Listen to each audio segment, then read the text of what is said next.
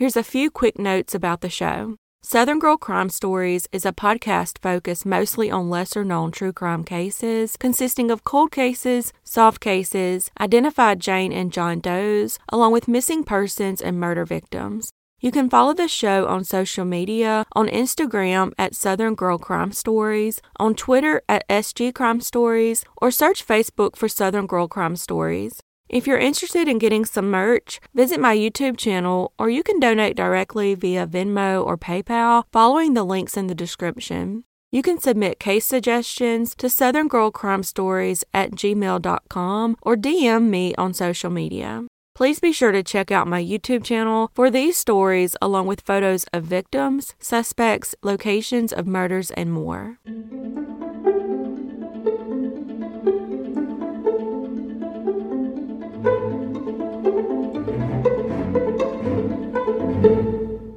Elizabeth Barraza, who went by Liz, grew up loving comic books and anything Star Wars, and was said to have a big heart who was respectful to everyone.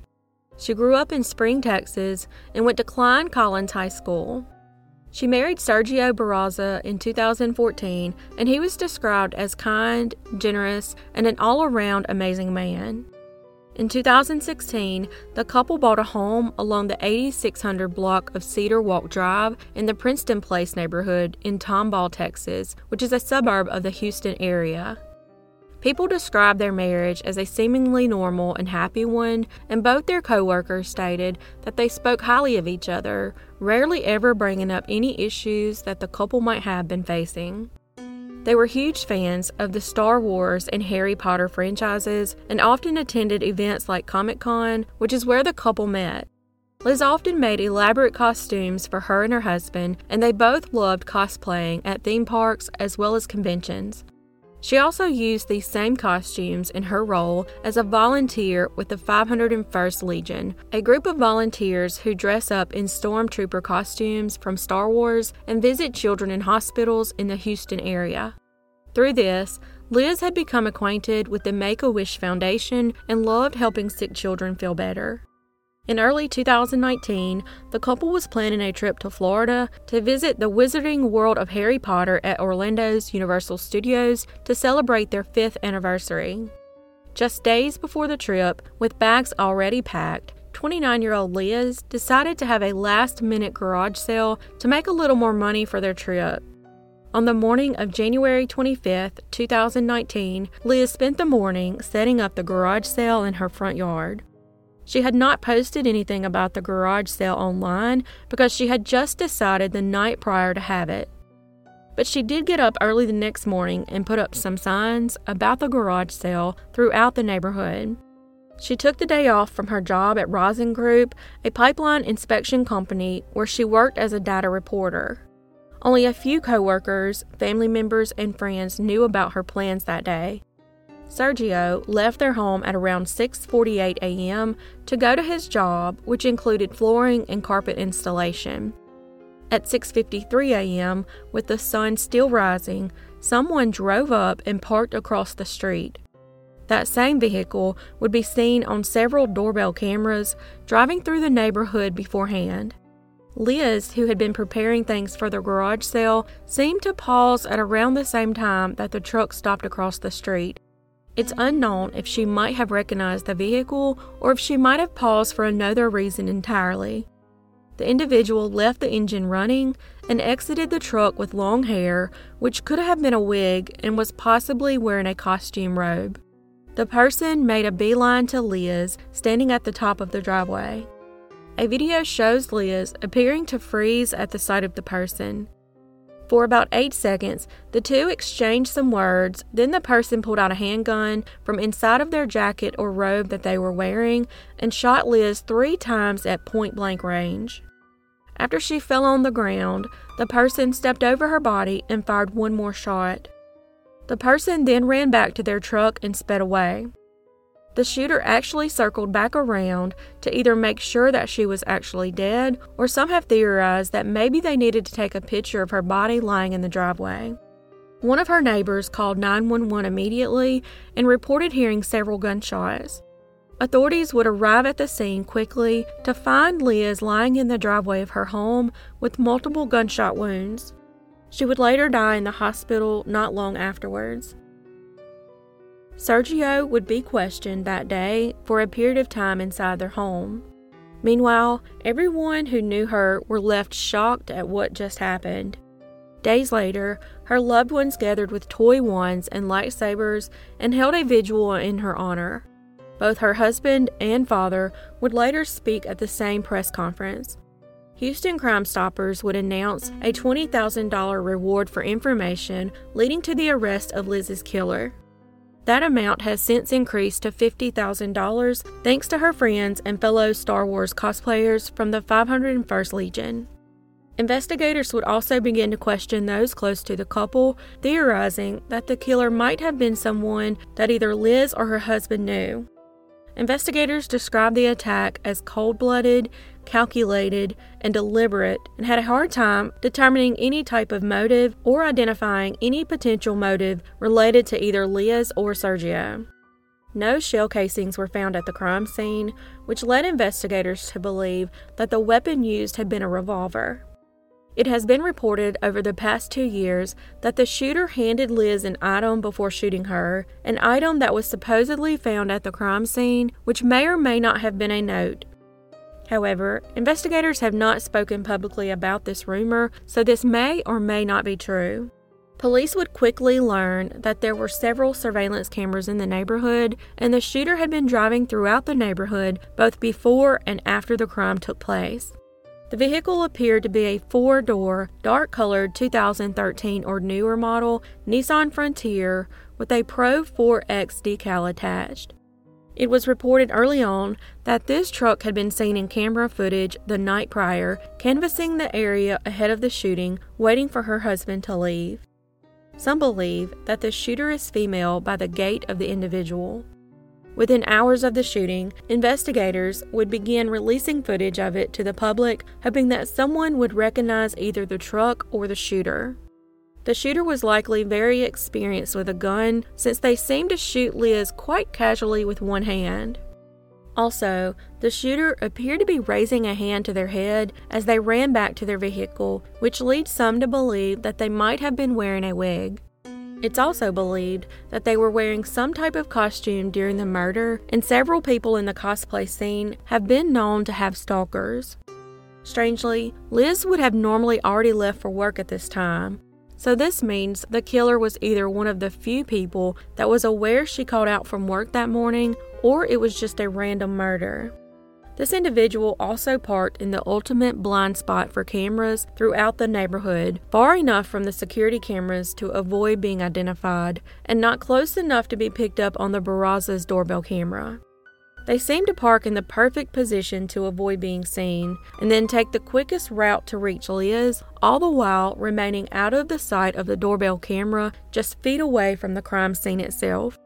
In the months after this bizarre and tragic shooting, authorities would attempt to pull footage from every camera in a radius around the crime scene, hoping to track where the vehicle had gone after the shooting.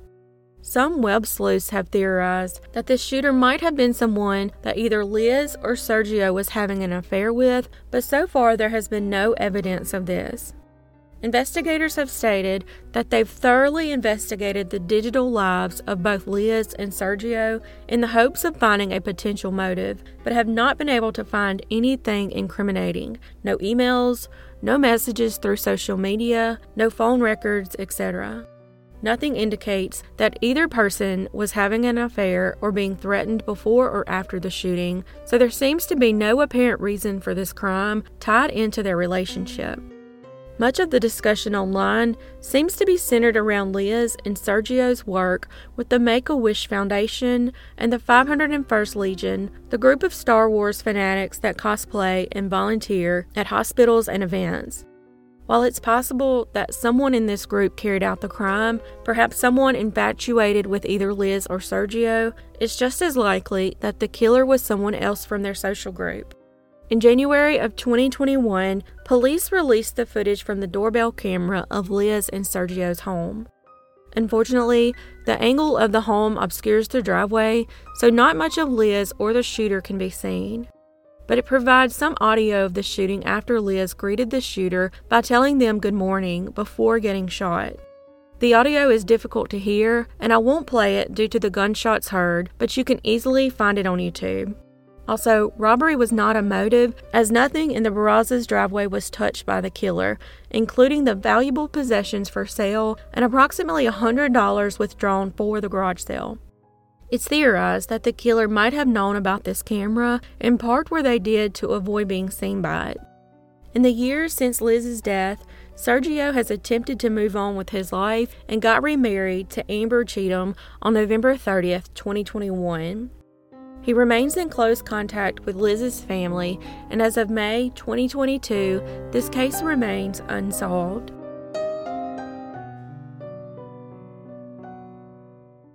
Tavetta Michelle Hobbs was born in 1965. After high school, she joined the U.S. Navy and began moving around a lot. In 1992, she married Phil Hobbs, and the couple lived in Virginia before moving to California and then moved back east in 2004 to 5809 Edgeberry Road in Raleigh, North Carolina. With Tavetta no longer in the Navy, she began working with Salesforce in Cary, North Carolina, while training to be a certified stenographer. She had a brother named Clinton, who she had been very close with, but the two would have a falling out, leading to longer periods between their communication with each other. In the winter of 2008, Clinton and his mother reached out to Tavetta's husband to check on her because they hadn't heard from her in a couple months. That's when her husband, Phil, said that Tavetta had left during Thanksgiving week the month earlier. He said he came home from work and she was gone to Burbank, California, and didn't tell him why. Strangely though, she never picked up her last paycheck, she never took her belongings, and had left her car behind. There is also no signs that she took public transportation when she supposedly left, and there are still no signs she ever spent any money. She also didn't take her much-needed eyeglasses, and they were left behind at the house. She also hadn't told her brother or anyone else that she had any thoughts of moving back to California where her brother lives.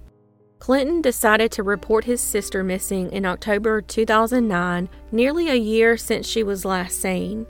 During the investigation, it was discovered that 3 days before Thanksgiving 2008, a text message was sent from her cell phone to her boss stating that she was quitting her job. Some speculate that she may not have been the person to send the text message, and it was quite possible her husband was using her phone following foul play. Her boss said that it was definitely suspicious for her to quit so suddenly because she had seemed very happy with her employment. Her brother quickly regretted the falling out the two had at a family reunion. If they had continued to speak frequently, he might have known something was wrong sooner. Police have said they have reason to believe that Tavetta Hobbs is dead, but as of May 2022, this case remains unsolved.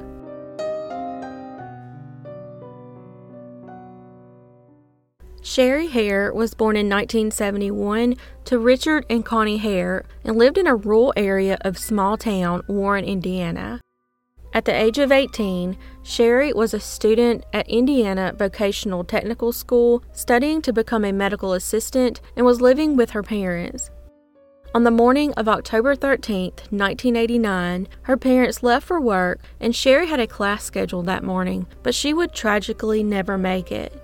When her father returned home from work, he found Sherry on her bedroom floor murdered. She had been stabbed with a pair of scissors and died from blunt force trauma. But the coroner did not believe that she had been sexually assaulted. With no signs of a sexual assault and nothing missing from the home, a motive could not be determined. Detectives believe that she was killed sometime between 8:30 a.m. and noon. Police received a tip from a passerby that they had seen a suspicious man parked near the Hare house on the morning of Sherry's death.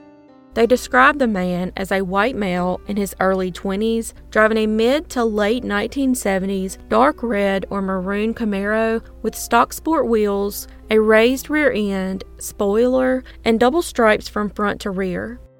But the man or car was never identified, and the case would go cold. Her father passed away in 1998, leaving her mother and other loved ones to continue to seek justice for Sherry, and as of today, this case remains unsolved.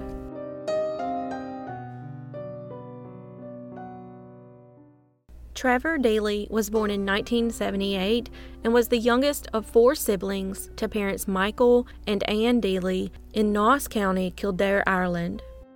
After school, he tried studying business at Waterford Institute of Technology, working part-time in a supermarket, but dropped out in his second year. He then moved to Dublin and began taking computer courses, and his loved ones say that he had finally found what he really enjoyed and was really good at it. In 1999, he started work in the IT department of the Bank of Ireland. He was described as positive and fun, very easygoing and good-natured all the time, and a very reliable and ambitious employee. On the night of December 7, 2000, 22-year-old Trevor attended his work Christmas party in Dublin. He and his colleagues went to the Hilton Hotel at Charlemont Place for the celebration. Afterwards, he and others went to have more drinks at Buck Welly's nightclub on Lower Leeson Street. There was a heavy storm that night, with wind gusts reaching speeds of 60 to 70 miles per hour, resulting in a taxi strike. So during the early morning hours of December 8, 2000, about 3:30 a.m., he left the bar and began walking. About 10 minutes after he left Buck Whaley's, Trevor arrived at his office on Wilton Terrace, and he was led in by security. CCTV footage showed a still unidentified man dressed in black waiting outside the office for over 30 minutes in the rain prior to Trevor's arrival. Trevor and the man spoke briefly before Trevor went inside and fetched an umbrella and made himself a cup of tea, spoke to a colleague by the name of Carl Pender, checked his email, and made a note of things to do for his shift the following morning. At 4:03 a.m., Trevor left his office and started walking towards his flat on Serpentine Avenue in Ballsbridge, a suburb of Dublin. He left a voicemail for his friend Glenn back home in Naas. Unfortunately, Glenn didn't save the voicemail, not thinking much of it, but this is what he claimed it to say. "Hi Glenn, I've missed you there.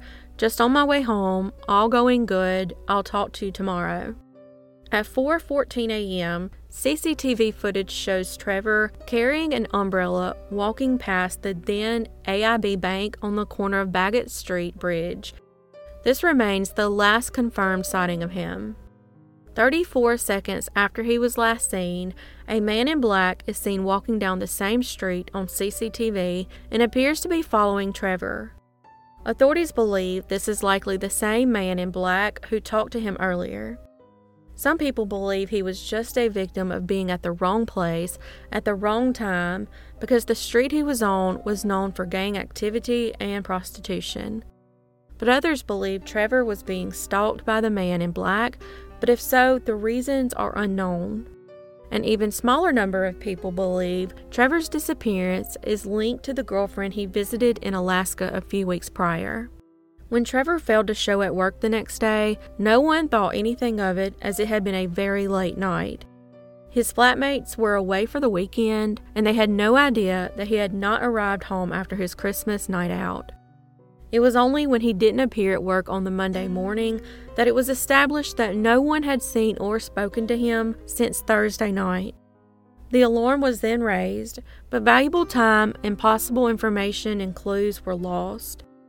At the time of his disappearance, an extensive search of the area was made, and the River Dodder and Grand Canal were thoroughly examined. Potential witnesses were hard to track down, but dozens of night workers and partygoers were interviewed.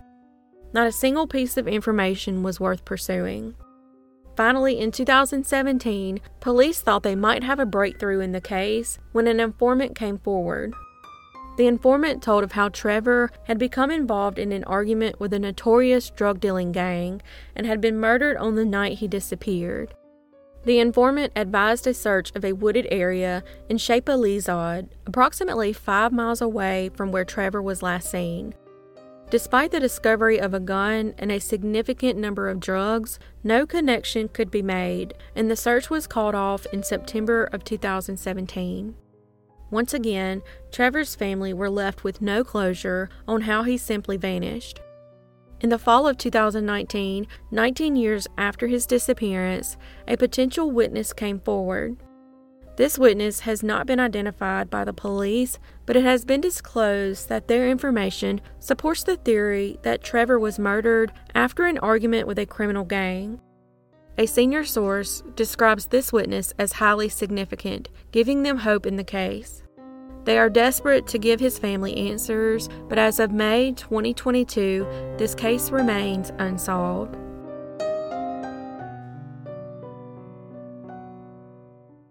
Seven-year-old Alexis Patterson, who went by Lexi, was born 1995 in Milwaukee, Wisconsin, and was living with her mother, Ayanna Patterson, and stepfather, Laurent Bourgeois. She was described as very bubbly, happy, and liked to have fun. On the morning of May 3, 2002, Lexi was upset that her parents wouldn't let her take cupcakes to school as a class treat because her homework wasn't done correctly the evening before. Her stepfather, Laurent, was walking her to school that morning and said that he and Lexi walked half a block from their home to High Mount Community School. After that, he said that Lexi crossed the road towards the school with the help of a crossing guard, and then he turned around and walked back home. However, Lexi would never arrive home from school that day, prompting her mother to call the police. It was discovered that some children at the school had told administrators and investigators that they saw Lexi on or near the school playground before and after school Friday, but never in the building that day. A large search ensued through the area woods, abandoned houses, and the nearby waters, but she could not be located. The Milwaukee County Sheriff's Department helicopter was also deployed to assist in the search. Nearly 100 volunteers organized a bicycle and foot search in the neighborhood where she disappeared. Police Chief Arthur Jones speculated early on in the investigation that Lexi had run away after the argument over the cupcakes. Ayanna and Laurent were desperate for their daughter's safe return and pleaded in the media for help. They made tearful pleas for her return and held on to the hope that she was only missing. Milwaukee public school officials came under criticism for not contacting Lexi's family as soon as it was discovered that she was not in class. According to the school, they followed correct protocol, which was to notify a parent or guardian by the end of a second day if a child is missing from school. Both Ayanna and Laurent were brought in for questioning, and Laurent was extensively questioned in regards to the disappearance, and when given a polygraph exam, he allegedly failed. Reports revealed that Laurent had a criminal record, once serving a 2-year prison term for selling drugs and being a getaway driver in a 1994 bank robbery that left Officer Ronald Headbany dead. Laurent, who is the getaway driver, was granted immunity from prosecution in exchange for his testimony against the shooter, who was convicted and sentenced to life in prison. Despite this, Milwaukee police say they have found no connection between the stepfather's criminal past and Lexi's disappearance. Meanwhile, police announced that Lexi's disappearance had entered a criminal investigation phase, indicating that it was now believed that Lexi had met with foul play as opposed to running away. Soon after her disappearance, a 22-year-old racist, Brian Werner, was arrested after posting explicit hate flyers regarding her disappearance. He posted the flyers outside America's Black Holocaust Museum and on cars and shop doors on the east side of the city. Citizen tips regarding his racist tattoos is what ultimately led to his identification, and he was basically forced to turn himself in. More hate flyers were discovered in his vehicle, along with a Nazi flag, and he was questioned about Lexi's whereabouts, in which he asked why anyone would care. As the weeks turned to months, the tips and leads dried up. Then in late August, there was an anonymous tip to a television station from somebody who said that Lexi was in the Milwaukee River. However, despite an extensive and exhaustive search, no sign of her was found. In April of 2003, Laurent was arrested and charged with beating Ayanna and threatening to kill her. According to Ayanna, Laurent had not been supportive since her daughter's disappearance and became controlling, abusive, along with selling drugs and pimping out women.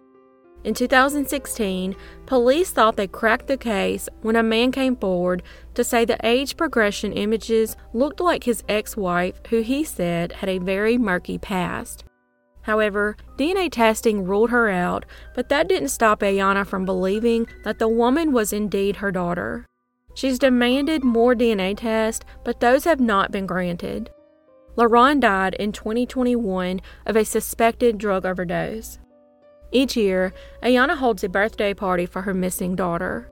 She is convinced Lexi is still alive and well and says that until there is evidence to prove otherwise, that she will live under that assumption, but as of May 2022, Lexi has never been found and this case remains unsolved.